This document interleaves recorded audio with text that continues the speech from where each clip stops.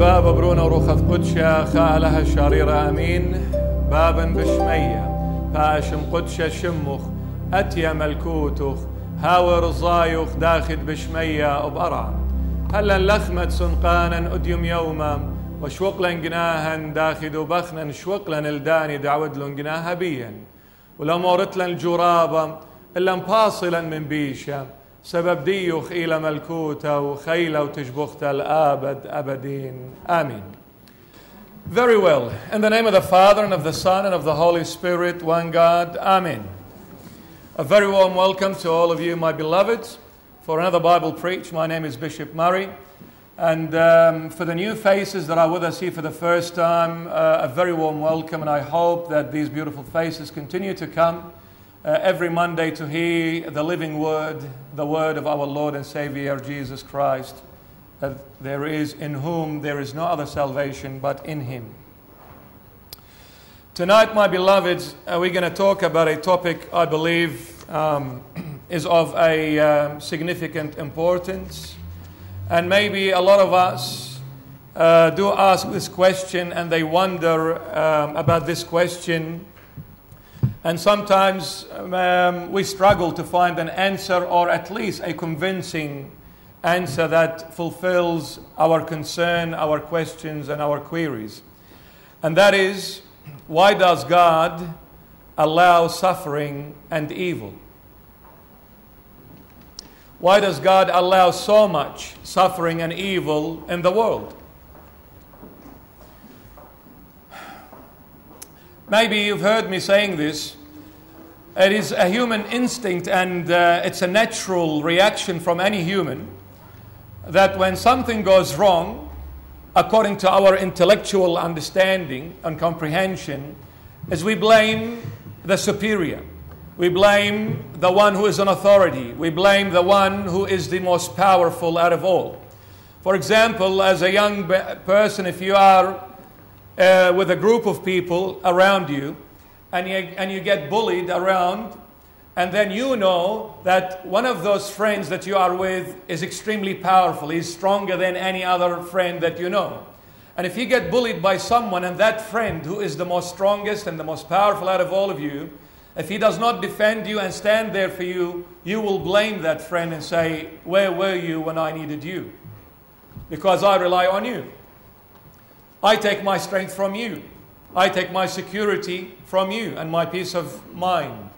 So whenever things go wrong, according to our understanding, we naturally tend and go back and blame God for it. Why is God doing this? So the question is, why does God allow so much suffering and evil in this world? There are some people in this world that are agnostics.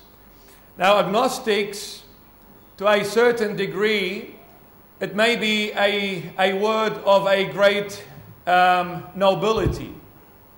Maybe to some degree it's something that is of a high respect.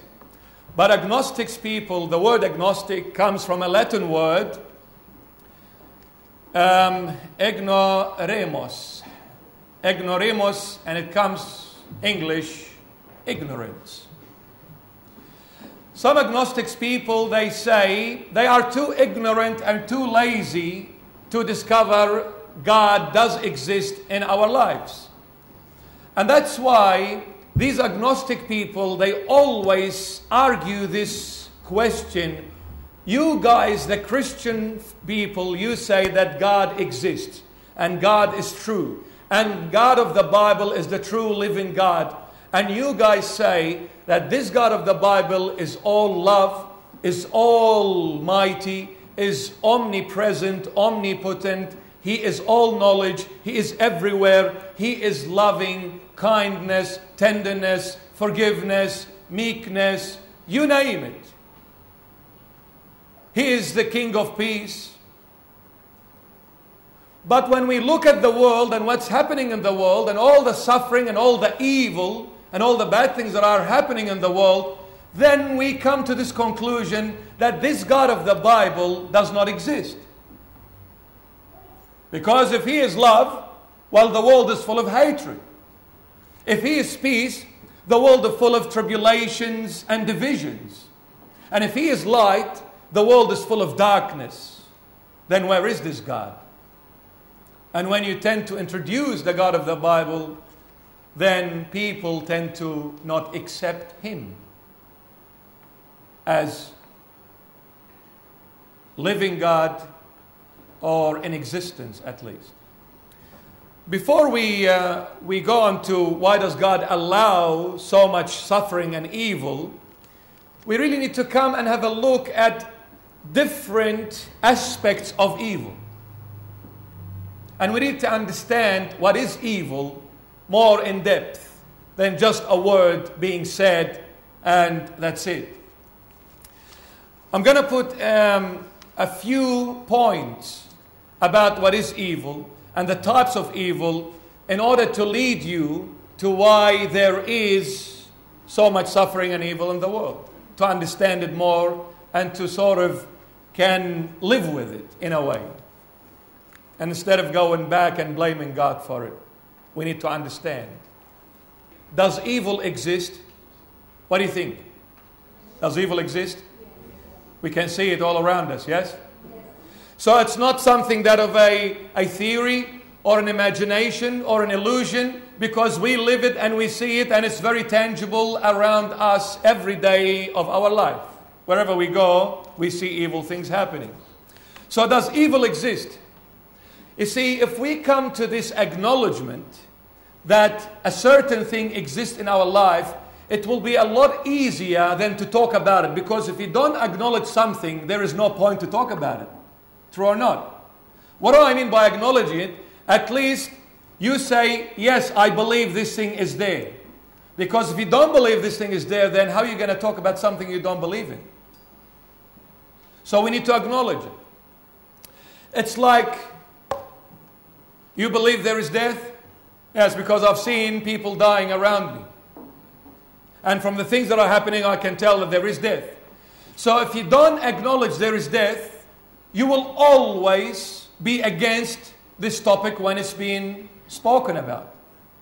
But once you acknowledge it, then you're at least opening the door for a dialect. And then maybe you understand. And when we start to understand, then death after that is not as bad as we thought it was. It is not an enemy at all as we all might think that it is. Because death takes the most precious people that I love, take them away from me.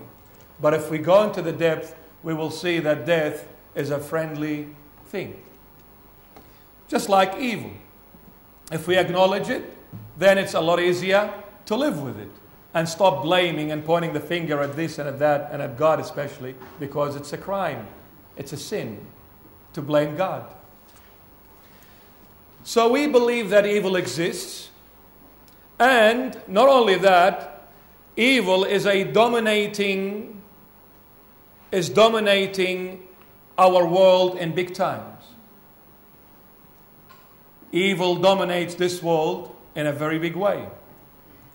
So let's break this evil and see what kind of types in evil there are. Number one, there is what we call the natural evil. Number two, what we call the moral evil. And number three, what we call a supernatural evil. And number four, the everlasting evil of hell. There is the evil of hell. So let's come to the first one, the natural evil. What do we mean by the natural evil? It is not a moral thing, but it's a natural evil. So it's not talking about moralities here. We'll come to that in a minute. A natural evil is an external thing to us. It's an outside thing that affects us. And this natural evil came into this world because of the condition of the fallen world we live in. The natural evil came because of the condition of the world, a fallen world we live in. This natural evil came about, and it's an external negative force. What is that? One of the natural evils is death. An example is death, decay. People die and then they rot away in the grave. Decaying, diseases, catastrophes, tsunamis, earthquakes, great floods. These are all natural evil. But we can't deny them because we see them. They exist. We actually live in a world that is, to a certain degree, extremely dangerous. It's very unstable. Supernatural disasters can inflame before we blink our eyes. Tsunami in 2004, just around Christmas time, hit where? Jakarta? Yes? Indonesia. Around 250,000 people vanished from the face of this earth in around half an hour to an hour. 250,000 people died because a great tsunami or an earthquake happened in the depth of the ocean, and then a big tidal wave came and wiped the entire towns and cities there. This is what we call a natural evil, and it's all around us. Diseases, and you name it. There was a book under a name, The Great Influenza. This book, titled The Great Influenza, written by John Berry. He talked about this influenza that killed around 100 million people. 100 million people. This influenza that took place in 1918. In 1918, how did this influenza come about? People got it from pigs. Normally, these viruses, what we call viruses, or science refer to them as viruses, they normally come from birds. But what happened? The birds passed it on to the pigs. And in World War I, 1918, in World War I, there was about 25,000 soldiers. They were sent to Kansas. This is in America. They were sent to Kansas in 1918. 25,000 soldiers who were engaged in World War I. They went there and they got the virus from the pigs in Kansas. And those 25,000 soldiers passed that virus to the rest of the world. And in 24 months, 1918, in 24 months after 1918, 100 million people died from that virus. Natural evil. Natural evil.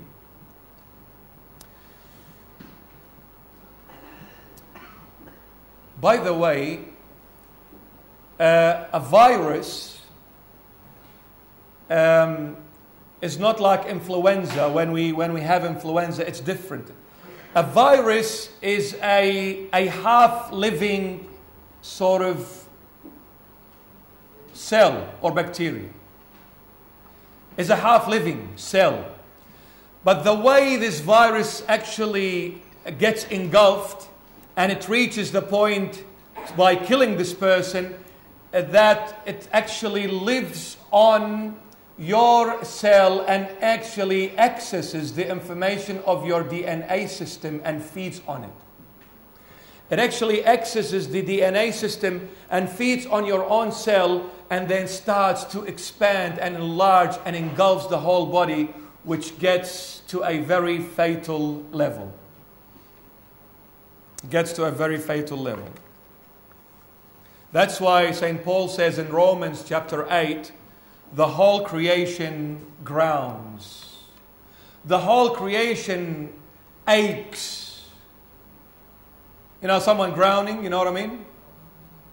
Aches, ouch, from pain.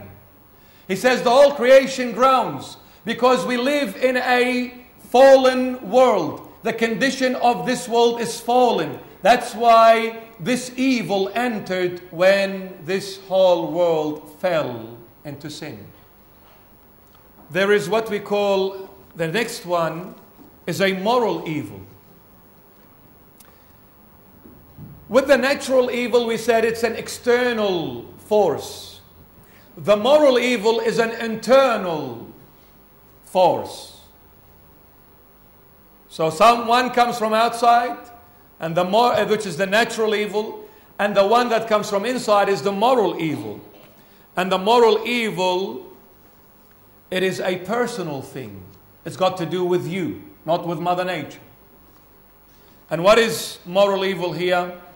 It is wickedness, sin, transgression against the living God. That is the moral evil.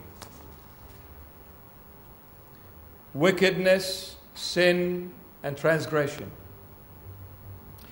And this moral evil dominates the human race. Why? Because the Bible says there is no one good, not one at all. All people fell short of the glory of God. No one is good. No one does good.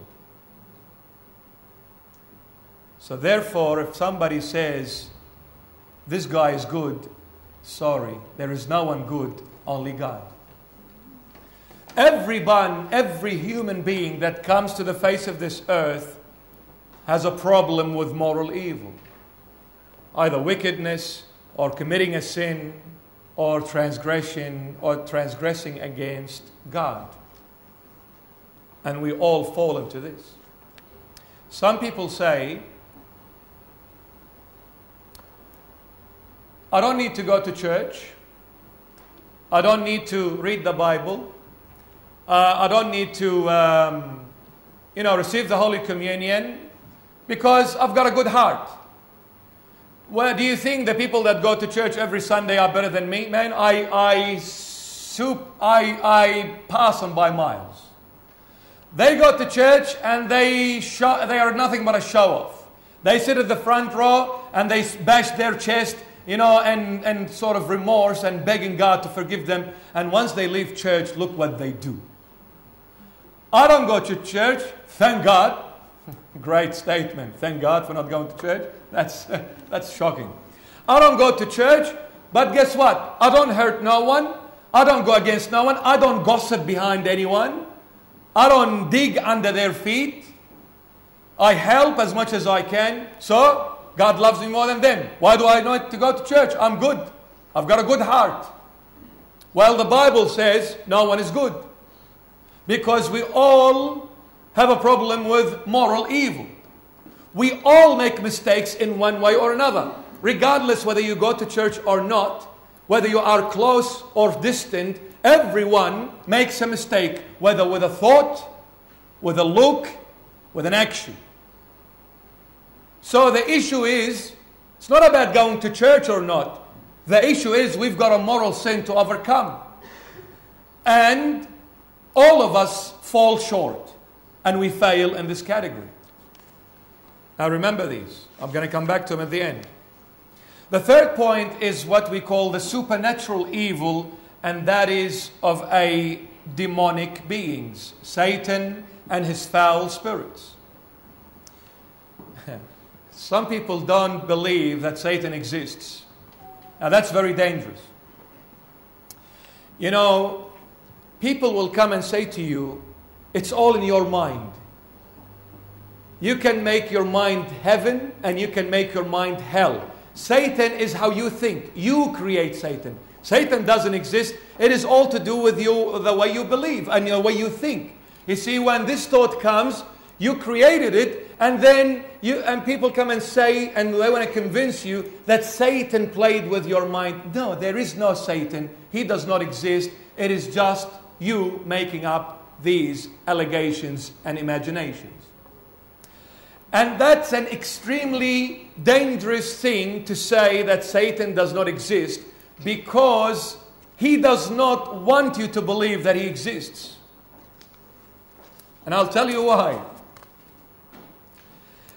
As a Christian, I'm talking here as a Christian.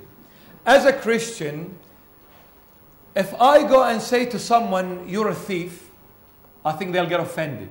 Yet they are a thief. Right? They steal things.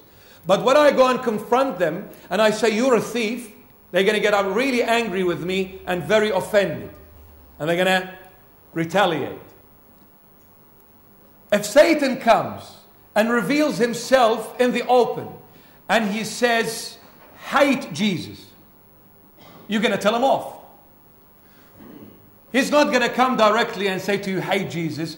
He's going to put certain things in your path and he's going to make you think that it is okay to do it. And by doing it, you are proving that you're hating Jesus. Yet, with a clean, comfortable conscience. I went to the club. I did nothing. I just sat there. I had a drink, Coca-Cola, 7-Up, orange juice.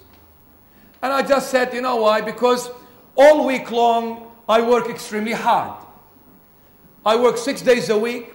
And then I just get a chance for an hour or two to relax. So I just went with my friends, with my cousins, whatever. Well, we just sat at the club. We minded our own business. I didn't play the pokies. I didn't gamble. And I didn't even drink alcohol. I just had some sort of a normal beverages. There is nothing wrong with that. Is Jesus going to get upset if I do that? Doesn't Jesus want to see me comfortable and a little bit happy and joyful and actually talking with my friends? We're just having fun. Nothing wrong with that. Stamp seal, brother. And you continue on doing it because your conscience is telling you it's okay. Your mind is saying it's okay. And before you know it,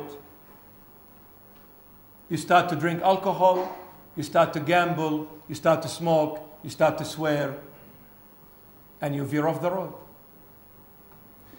There is the supernatural evil, and that is Satan and his foul spirits. They are liars and deceivers. Full stop. They are liars and deceivers. In 1 John 5:20, the epistle of John, 1 John 5:20, it says, the whole world lies in the lap of their leader. The whole world lies. Lies means sits. The whole world sits in the lap of Satan and the system of Satan. The whole world lies in the lap of the leader of this world. And the leader of this world, the Bible says, is Satan. The whole world lies in the lap of Satan and the system of Satan. Internets, technologies, the Holy Bible made a huge emphasis and a big, huge warning about using the technology of the 21st century. It is extremely dangerous. It is one of the biggest ways of brainwashing people's minds and changing them and bringing them out of the path of Jesus Christ into darkness. Facebooks, internets, all these places are extremely dangerous. And all these TV channels. Someone said, I have 500 channels on my satellite dish. Well, congratulations. I just wonder when you're going to have a time to watch 500 channels. What for? There is only one channel, Jesus Christ. And there is only one screen to watch Jesus, the Holy Bible.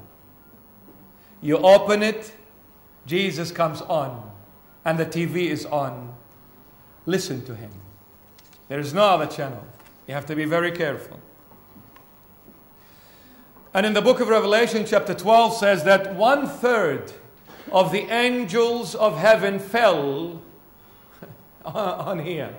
They came and visited us. 1/3 of the angels. By the way, Satan, there are different levels in the angelic orders.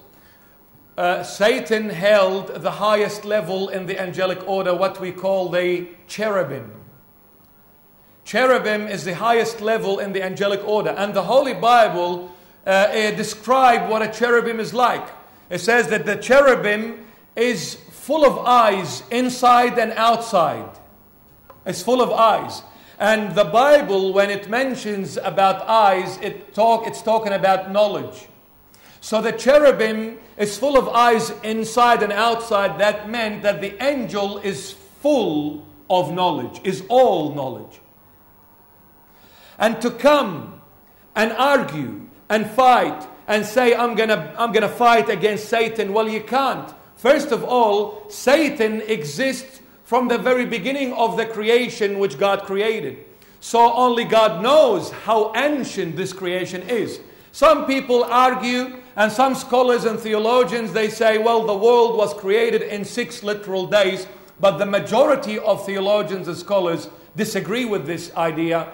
The world, or the heaven and the earth, was not created in 6 literal days. It is not literal. Only God knows how old this world is.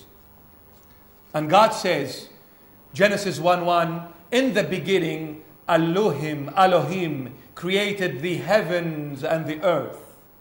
Now here, heavens meaning angels. Because in the beginning there was no stars, no galaxies, no nothing. God created the very first thing. He created the heavens, i.e. angels, and then the earth. In the beginning. So where is this beginning? Only God knows. So what was the first thing that God created in the beginning? Heavens, angels. And what was the highest level in angels? The cherubim. Guess what? Satan was one of them. And then the first day, the second, the third, the fourth, the fifth, the 6th day, the human race is created. And thousands of years have passed since our father Adam till now. You want to fight Satan, who is all knowledge from the start, and who is so old, very experienced.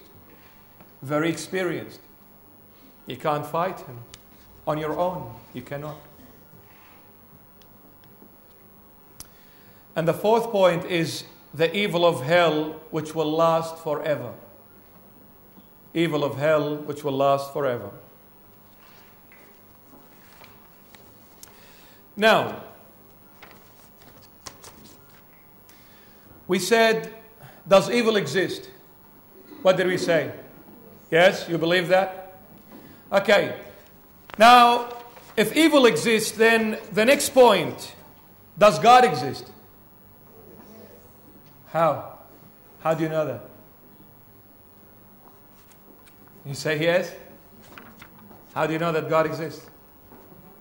Through Jesus? I'll put it this way so it's a little bit easy to comprehend, to understand. How do you get to know things? I'm asking a very simple question. How do you get to know things around you? How do you obtain knowledge? By going to? To school, exactly. It's a simple question, as I said. How do I obtain knowledge? And when I say knowledge, I mean when you obtain knowledge, you get to know if this thing is or not. Because if you did not know, you wouldn't know. You know what I'm saying? Yes? If you did not know that doctors can heal, then how would you go to a doctor? But how did you know that a doctor heals? Because I obtained that knowledge. I studied. I was told. I found out. I experienced that I was sick and I went and I got healed. So by obtaining knowledge and experience, I get to know that this thing exists. Now, to know things around you in this realm, you obtain it through knowledge. Now, to find out about religion, to find out, you want to know that, is there a God that created this world, the universe and me and everything? I need to find out. So how do you find out? Through knowledge. Where do you obtain that knowledge? From a book. Does God exist? Yes. How? Because there is one book called the Holy Bible, which is the revelation of God. And the Holy Bible tells you that God exists. If we compare the knowledge that is in this world to the knowledge that is in the universe, what kind of percentage would I give the knowledge of this world comparing to the knowledge of the universe? How much? Zero? No, let's be a little bit more easy. 1%? 1%. So, with all the knowledge that is in this world, compared to the knowledge of the universe, we are only 1% to the knowledge of the universe. Then, the Holy Bible says that the universe is not enough place to contain the Creator. The whole universe is not enough place to contain the Creator. The Creator is much, much greater, much, much bigger than the universe. And the science says that the universe, there is no beginning and end to it. We cannot really measure, because the more the science advances, the more we uncover galaxies within galaxies within galaxies, in the thousands and in the millions. Our Milky Way galaxy contains 5 billion stars. The sun is one of the stars. Our Milky Way galaxy contains 5 billion stars.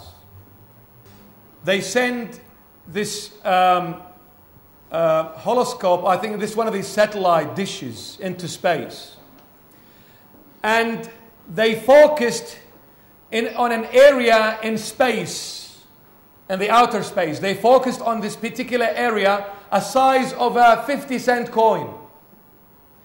They focused that camera, if I may call it, on a size of a 50-cent coin in this universe. And they took a shot. They uncovered or discovered in that little piece of 50-cent size area that there was between 1,500 to 2,000 galaxies. 1,500 to 2,000 galaxies, a size of a 50-cent coin. Our Milky Way is one galaxy. There was 1,500 to 2,000 galaxies like ours in a size of a 50-cent coin. Then you can now imagine how massive the universe. And then King David in his Psalms comes and says, this massive universe is not enough for God to dwell in. He is much more massive than it.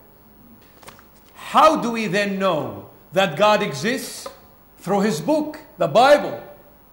The Bible reveals that God does exist, because if you want to find out with your own intelligence, good luck. You'll never reach that. If you want to use your head and say, I want to believe that God exists, you will never reach that, because the amount of knowledge you obtain is not even 1% to the universe, then let alone to the Creator of the universe. How are you going to ever understand Him? How are you going to ever understand Him? I'll give you a few verses from the Bible that talks about God's existence. Those who are writing, write them down. I'll say them very quickly because we're running out of time. 1 Chronicles 29:1. 1 Chronicles 29:1. It says, furthermore, King David said to all the assembly, my son Solomon, whom alone God has chosen, is young and inexperienced, and the work is great, because the temple is not for man, but for the Lord God. King Solomon was chosen by God to build the temple. He was not experienced enough, but God chooses. God chooses the way He wants. How can you argue with Him? Psalm 115:3. But our God is in heaven. He does whatever He pleases. Daniel 4:35. All the inhabitants of the earth are reputed as nothing. He does according to His will. In the army of heaven and among the inhabitants of the earth, no one can restrain His hand or say to Him, what have you done, God? Hello, come here. Explain. How dare you say to God, come here and explain yourself. He is free in whatever He wants to do. Deuteronomy 32:39. Now see that I, even I am He, and there is no God besides me. I kill and I make alive. I wound and I heal. Nor is there any who can deliver from my hand. I am the Almighty that does whatever He wants to do. You know, in this Deuteronomy, He says, I kill and I make alive, I wound and I heal. And no one can deliver himself from my hand. You see, here God is not trying to protect Himself from the idea that He might have a purpose for evil. He is not walking away from this idea that there is a purpose for evil, and He's allowing evil to be in our world because He's got a purpose even with evil to exist. Can God wipe evil from existence? Of course. But then why is He allowing that evil to remain? Because He can see that there is a purpose behind this evil. He can see that there is a purpose behind it. That's why He allows it. Exodus 4:11. So the Lord said to him, Moses, who has made man's mouth?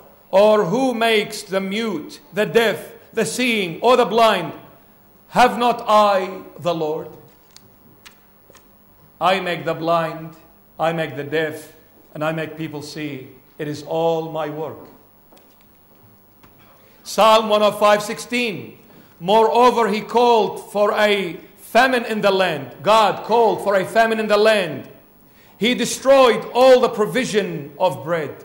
God did that. You know, sometimes when things go wrong in the world, some people say, no, God would not do that. You know, God is good. But you see, this is your own perception. What is good and what is evil. You see, for you, maybe what is evil is good for God.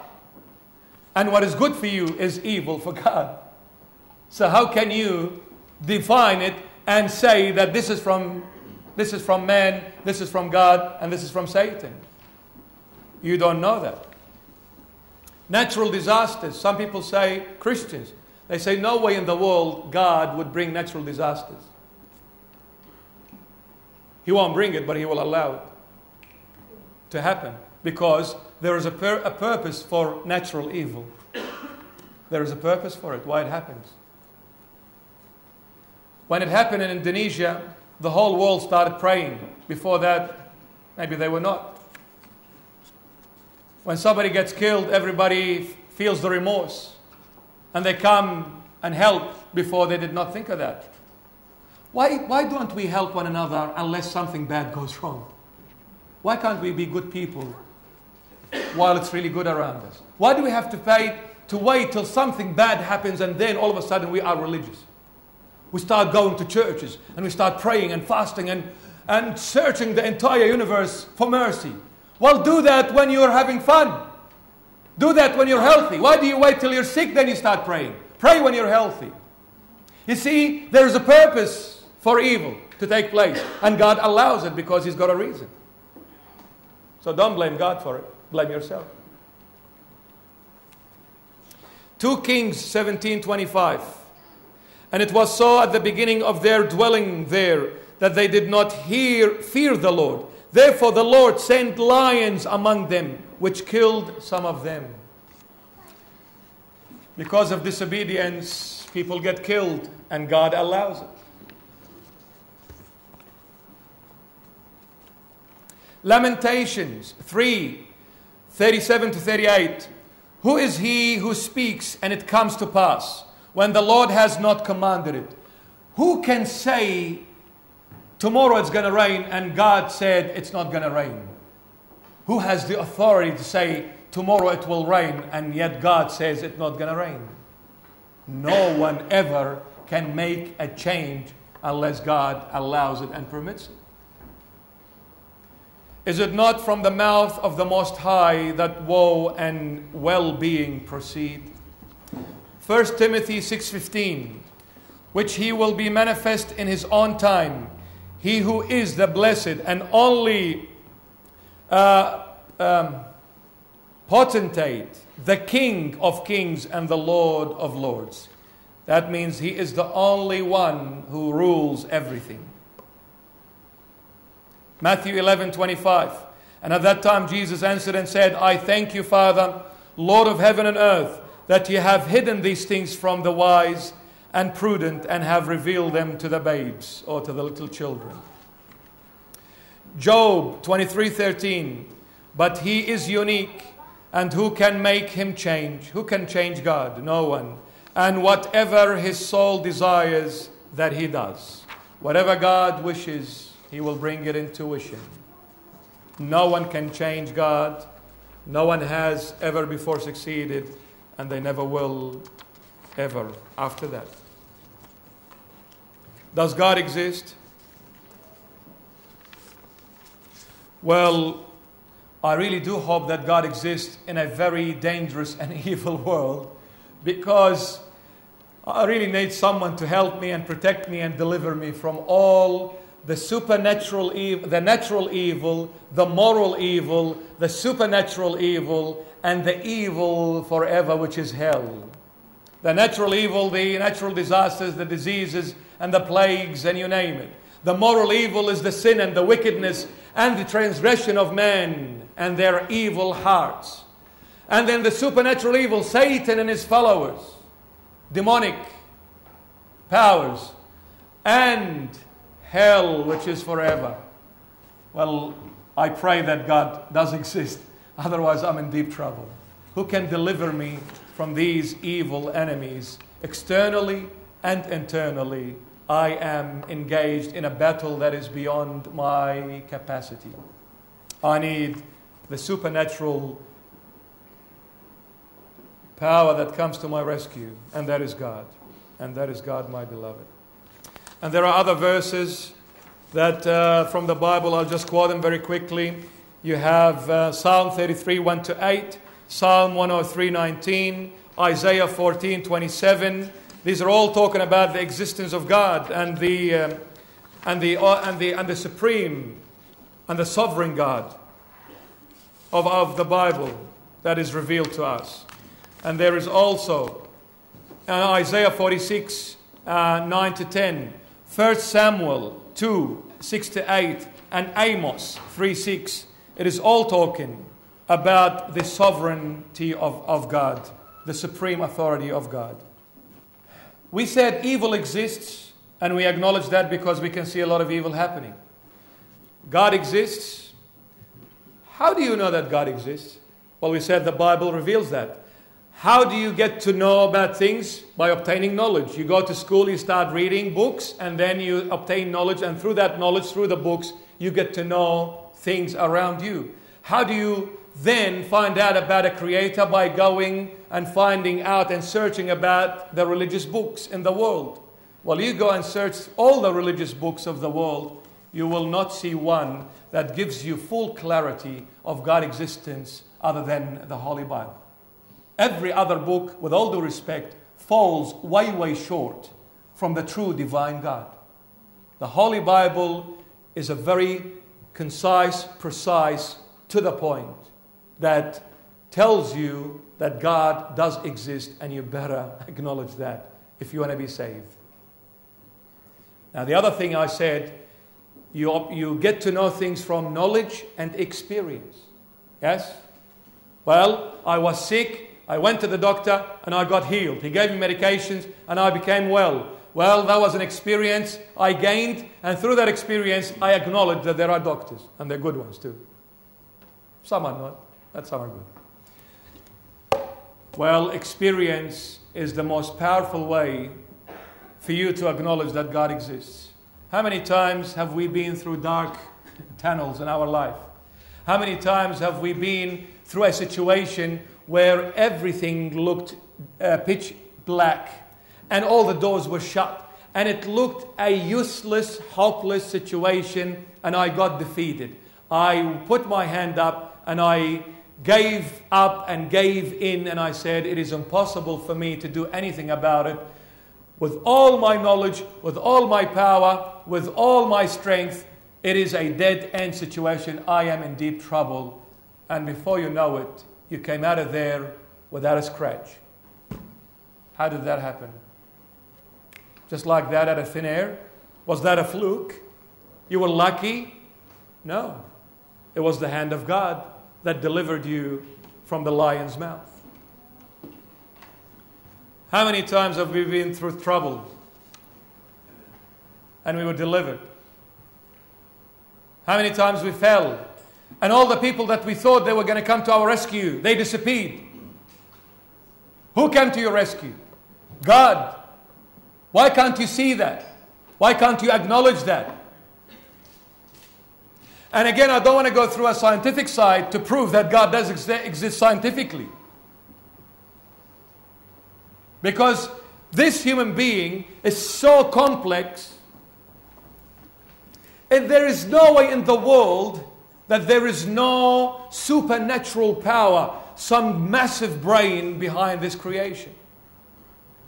The DNA system of every single human being obtains 3.1 billion pieces of information. Every DNA, 3.1 billion bits of information, and no one's DNA is the same as the other.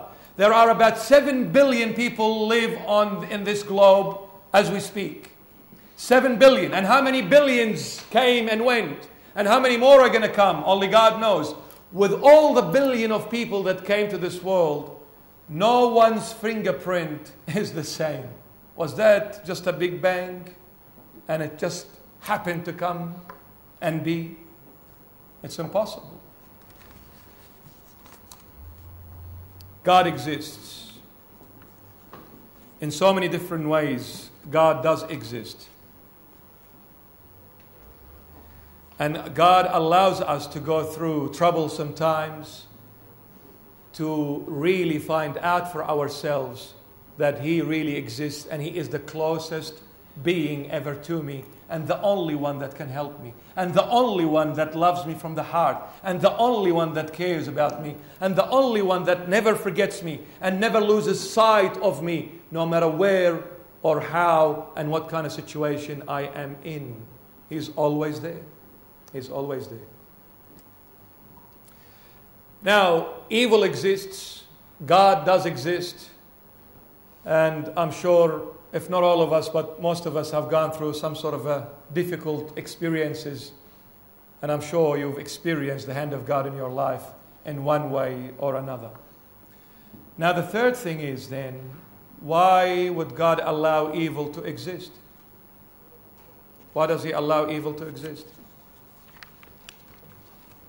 I won't have the time, but read Isaiah 45:5 and also 45 verse 9. Why does God allow evil to exist? In the epistle of St. Paul, Romans 3:5. In Romans chapter 3 verse 5, St. Paul says, our unrighteousness demonstrates the righteousness of God. Our unrighteousness demonstrates the righteousness of God. And then in Romans chapter 10, St. Paul talks about Jews did not understand what is the righteousness of God. They misunderstood what God meant by righteousness. They misunderstood it in Romans chapter 10. What is the righteousness of God? Who can tell me? The unrighteousness, Romans 3:5, the unrighteousness of us, God demonstrated His righteousness. Then what is the righteousness of God? No, what is the righteousness of God?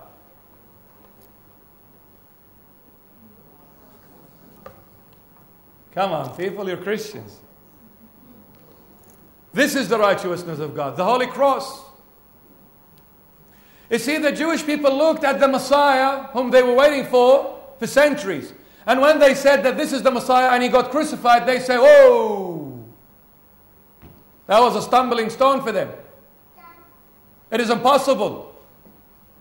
That's why they misunderstood completely what Yahweh was telling them all along through their prophets of the Old Testament. He said, my righteousness is the cross. Romans 3:5, he says, the unrighteousness of us, God demonstrated His righteousness. In Romans 10, he's saying that Jews misunderstood what is the righteousness of God, which is the cross.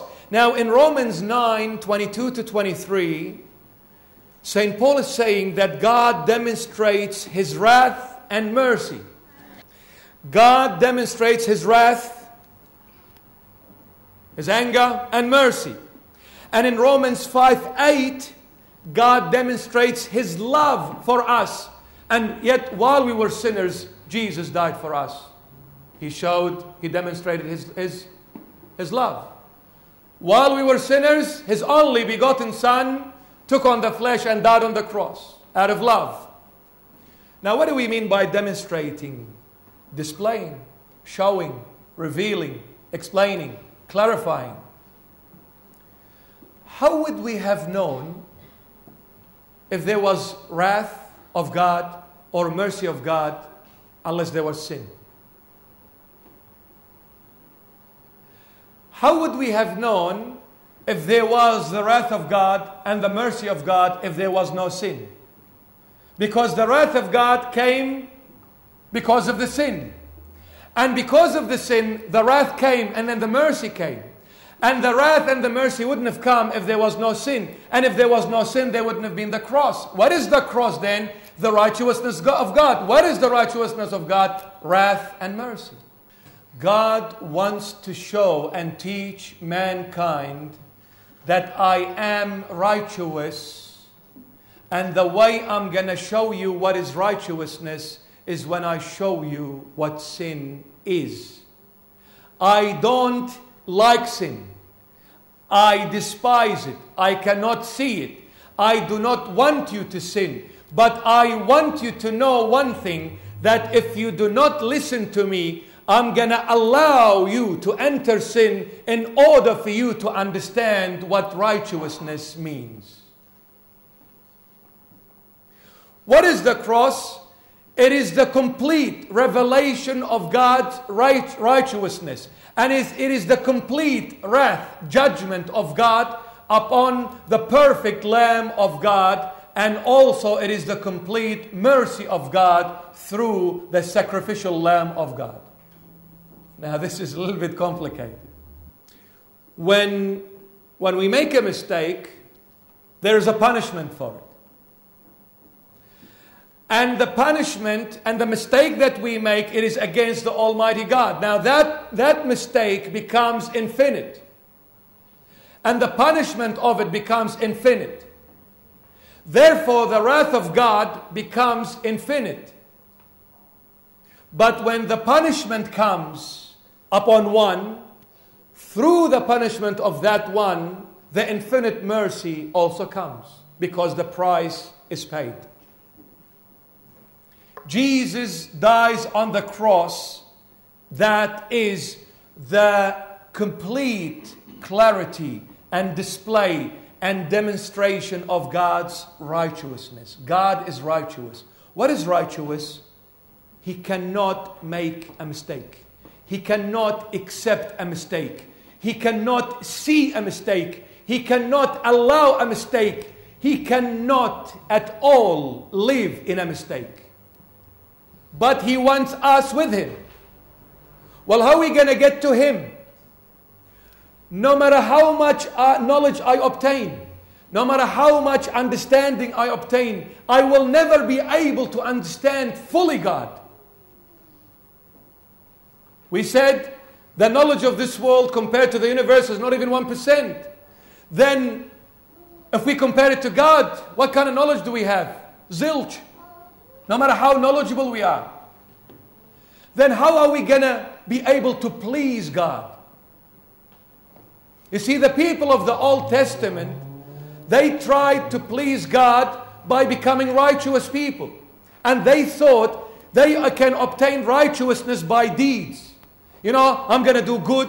I've got a good heart. I don't need to go to church. I give charities here and there. And I'm a really nice person. I talk nice. I help people. I've got a good heart. A good heart is a righteous one. So I'm good. So what are you trying to say? Are you putting your level with God? Are you good like Him? Because there's only one good, and that is God. So if you say I'm good, you're saying you're righteous. And God is righteous, and He's the only one. So are you putting yourself in the same level of God? Well, that was the mistake of Satan. He was one of the angels, the highest level. He said, I want to be like God. I want to be like Him, righteous. What happened to him? He fell and he became Satan. From the highest level to the lowest level ever. So my beloveds, why does God allow evil in the world? Because He tries to teach people a lesson. We need to learn. Instead of blaming God for it, and all these agnostic people who do not believe in the existing of God, they do not understand that this evil really can come from so many different sources. External sources, internal sources. My own self, I think evil sometimes. So how are we going to overcome this? By working hard at it? No. By accepting the righteousness of God, which is the cross. In the cross, two things meet: wrath and mercy. The anger of God, the judgment of God, the punishment of God, and then the mercy of God. I wound and I heal. I kill and I make alive. I bring darkness and then I bring light. While Jesus was hanging on the cross, it says the whole sky went dark for 3 hours. For 3 hours it was dark. And I just wonder about this 3 hour that it was dark. And in the Psalm 22, the Lord Jesus says, my God, why have you forsaken me? Why have you left me? It's just a thought. What happened in those 3 hours that it was dark, pitch dark? The sun disappeared. Well, I believe that in those 3 hours that went dark, it was the complete punishment of God, the wrath of God that fell upon Jesus Christ, the beloved Lamb and the Son of God. If you read in the Old Testament, God brought judgment and punishment in darkness. With our father Abraham, the covenant that he entered with. In Sinai, God brought judgment to people in the darkest moment of their lives. And Jesus went through darkness for 3 hours. I believe it was the complete punishment of mankind's sin put upon the head of Jesus Christ. And after those 3 hours, Jesus said, my God, why have you forsaken me? That means as if He was left alone to go through this awesome, very harsh judgment and punishment. He received the complete wrath, the complete punishment of God, which is the sin of the world. From Adam till the last person that come, and all of us, Jesus went through hell in those 3 dark hours because He got left alone. It's not that His divinity, departed from Him, no. But the divine did not interfere with the human side. He left the human side on its own merits, with its own powers and capacities. And the human side is very weak. But He went through it alone, without divine intervention. And then He said, why did you leave me? Well, Jesus did not ask the question. It was a rhetorical question. God, why did you forsake me? Because you had to forsake me in order to accept them. Because their punishment, I took it upon myself. Therefore, when the punishment I paid for it, the mercy of God was received by them. Job 38, 1 to 12. Job 38, 1 to 12. Then the Lord answered Job out of the whirlwind and said, who is this who darkens counsel by words without knowledge? Now prepare yourself like a man. I will question you, and you shall answer me. Where were you? Now God is asking Job, where were you when I laid the foundation of the earth? How dare you challenge God? How dare you question God? How dare you blame God? Because He's going to come and say to you, like He said to Job, where were you when I laid the foundation of the earth? Tell me, if you have understanding, who determined its measurements? Surely you know. Or who stretched the line upon it? To what were its foundation fastened? Or who laid its cornerstone? When the morning stars sang together, and all the sons of God shouted for joy. Or who shut in the sea with doors, when it bursts forth and issues from the womb? When I made the clouds its garment, and thick darkness its swaddling band. When I fixed my limit for it, and set bars and doors. When I said, this far you may come, but no further. And here your poured waves must stop. Have you commanded the morning? Have you commanded the morning since your days begun, and caused the dawn to know its place? Who are you, man, to judge me? That's in Job 38. Job 39, 1-8. Do you know the time when the wild mountain goats bear young? Do you? When they bring their kids, those goats? Do you? What do you know? What do you know about God's operation and God's way of thinking?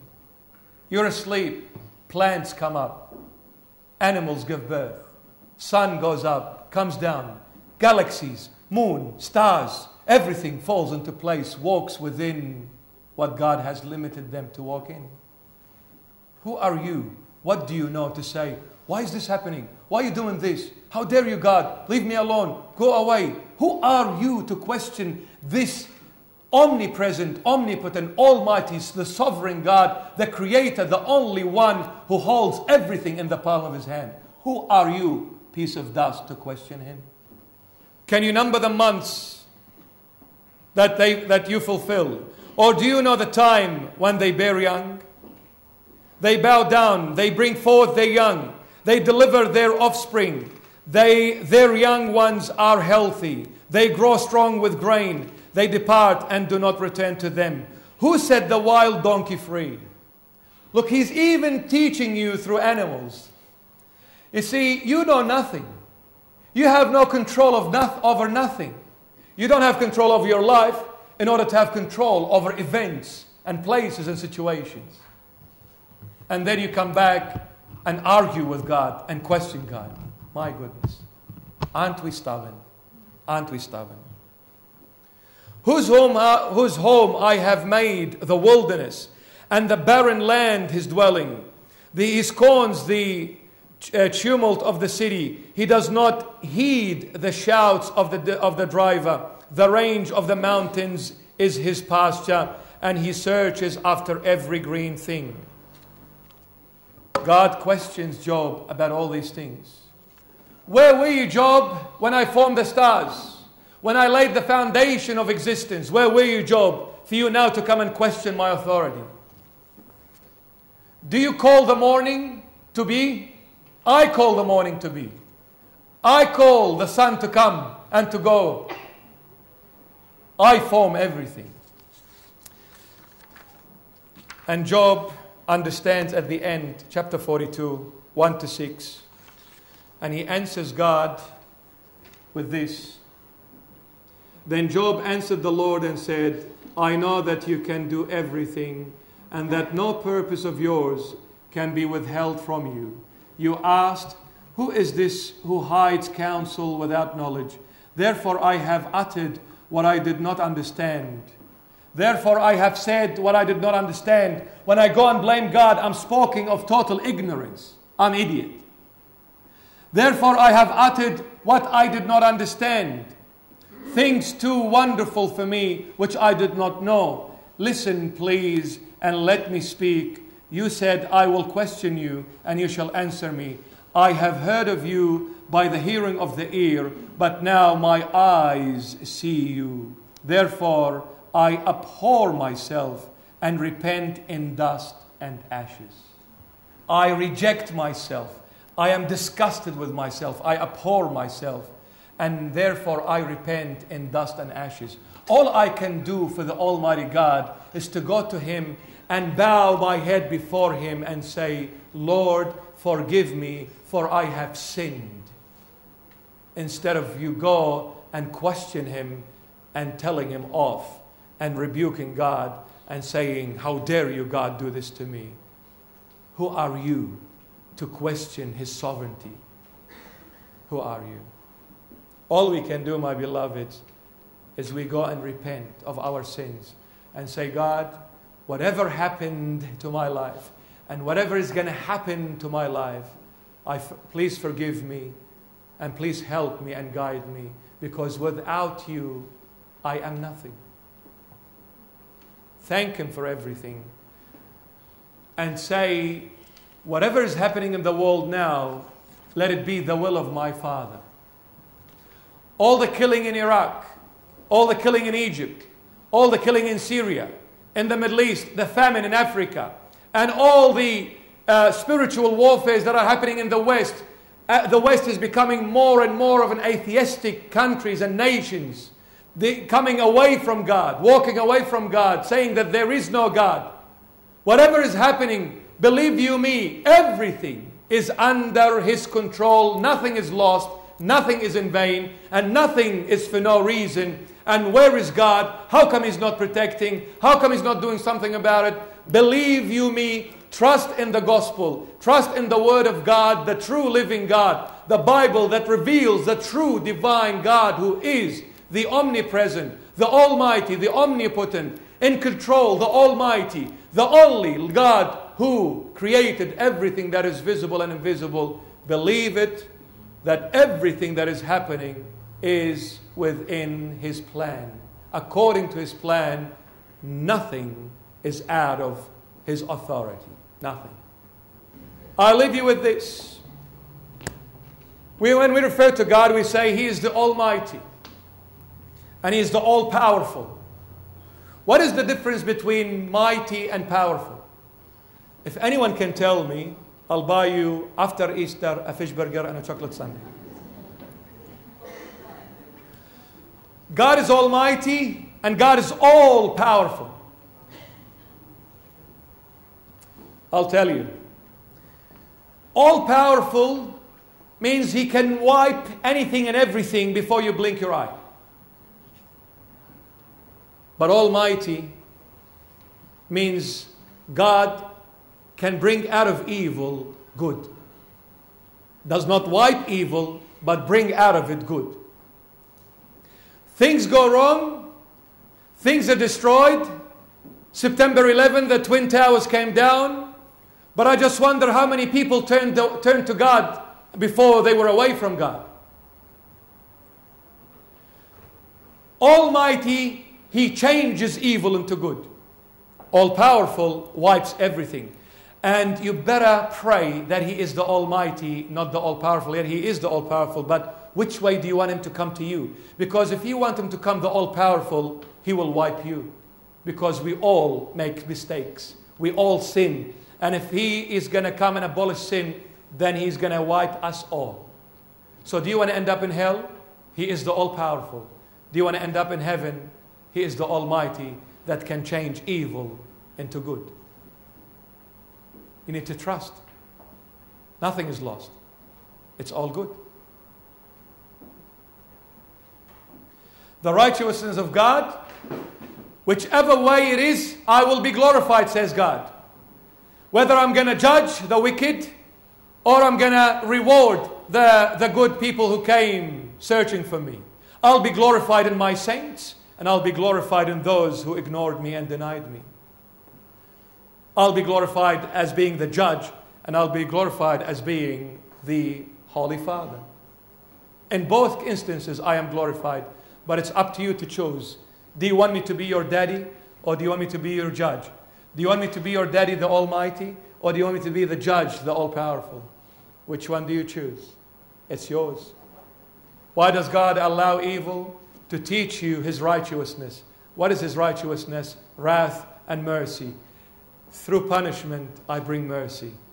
And through sin, my Son came. The cross.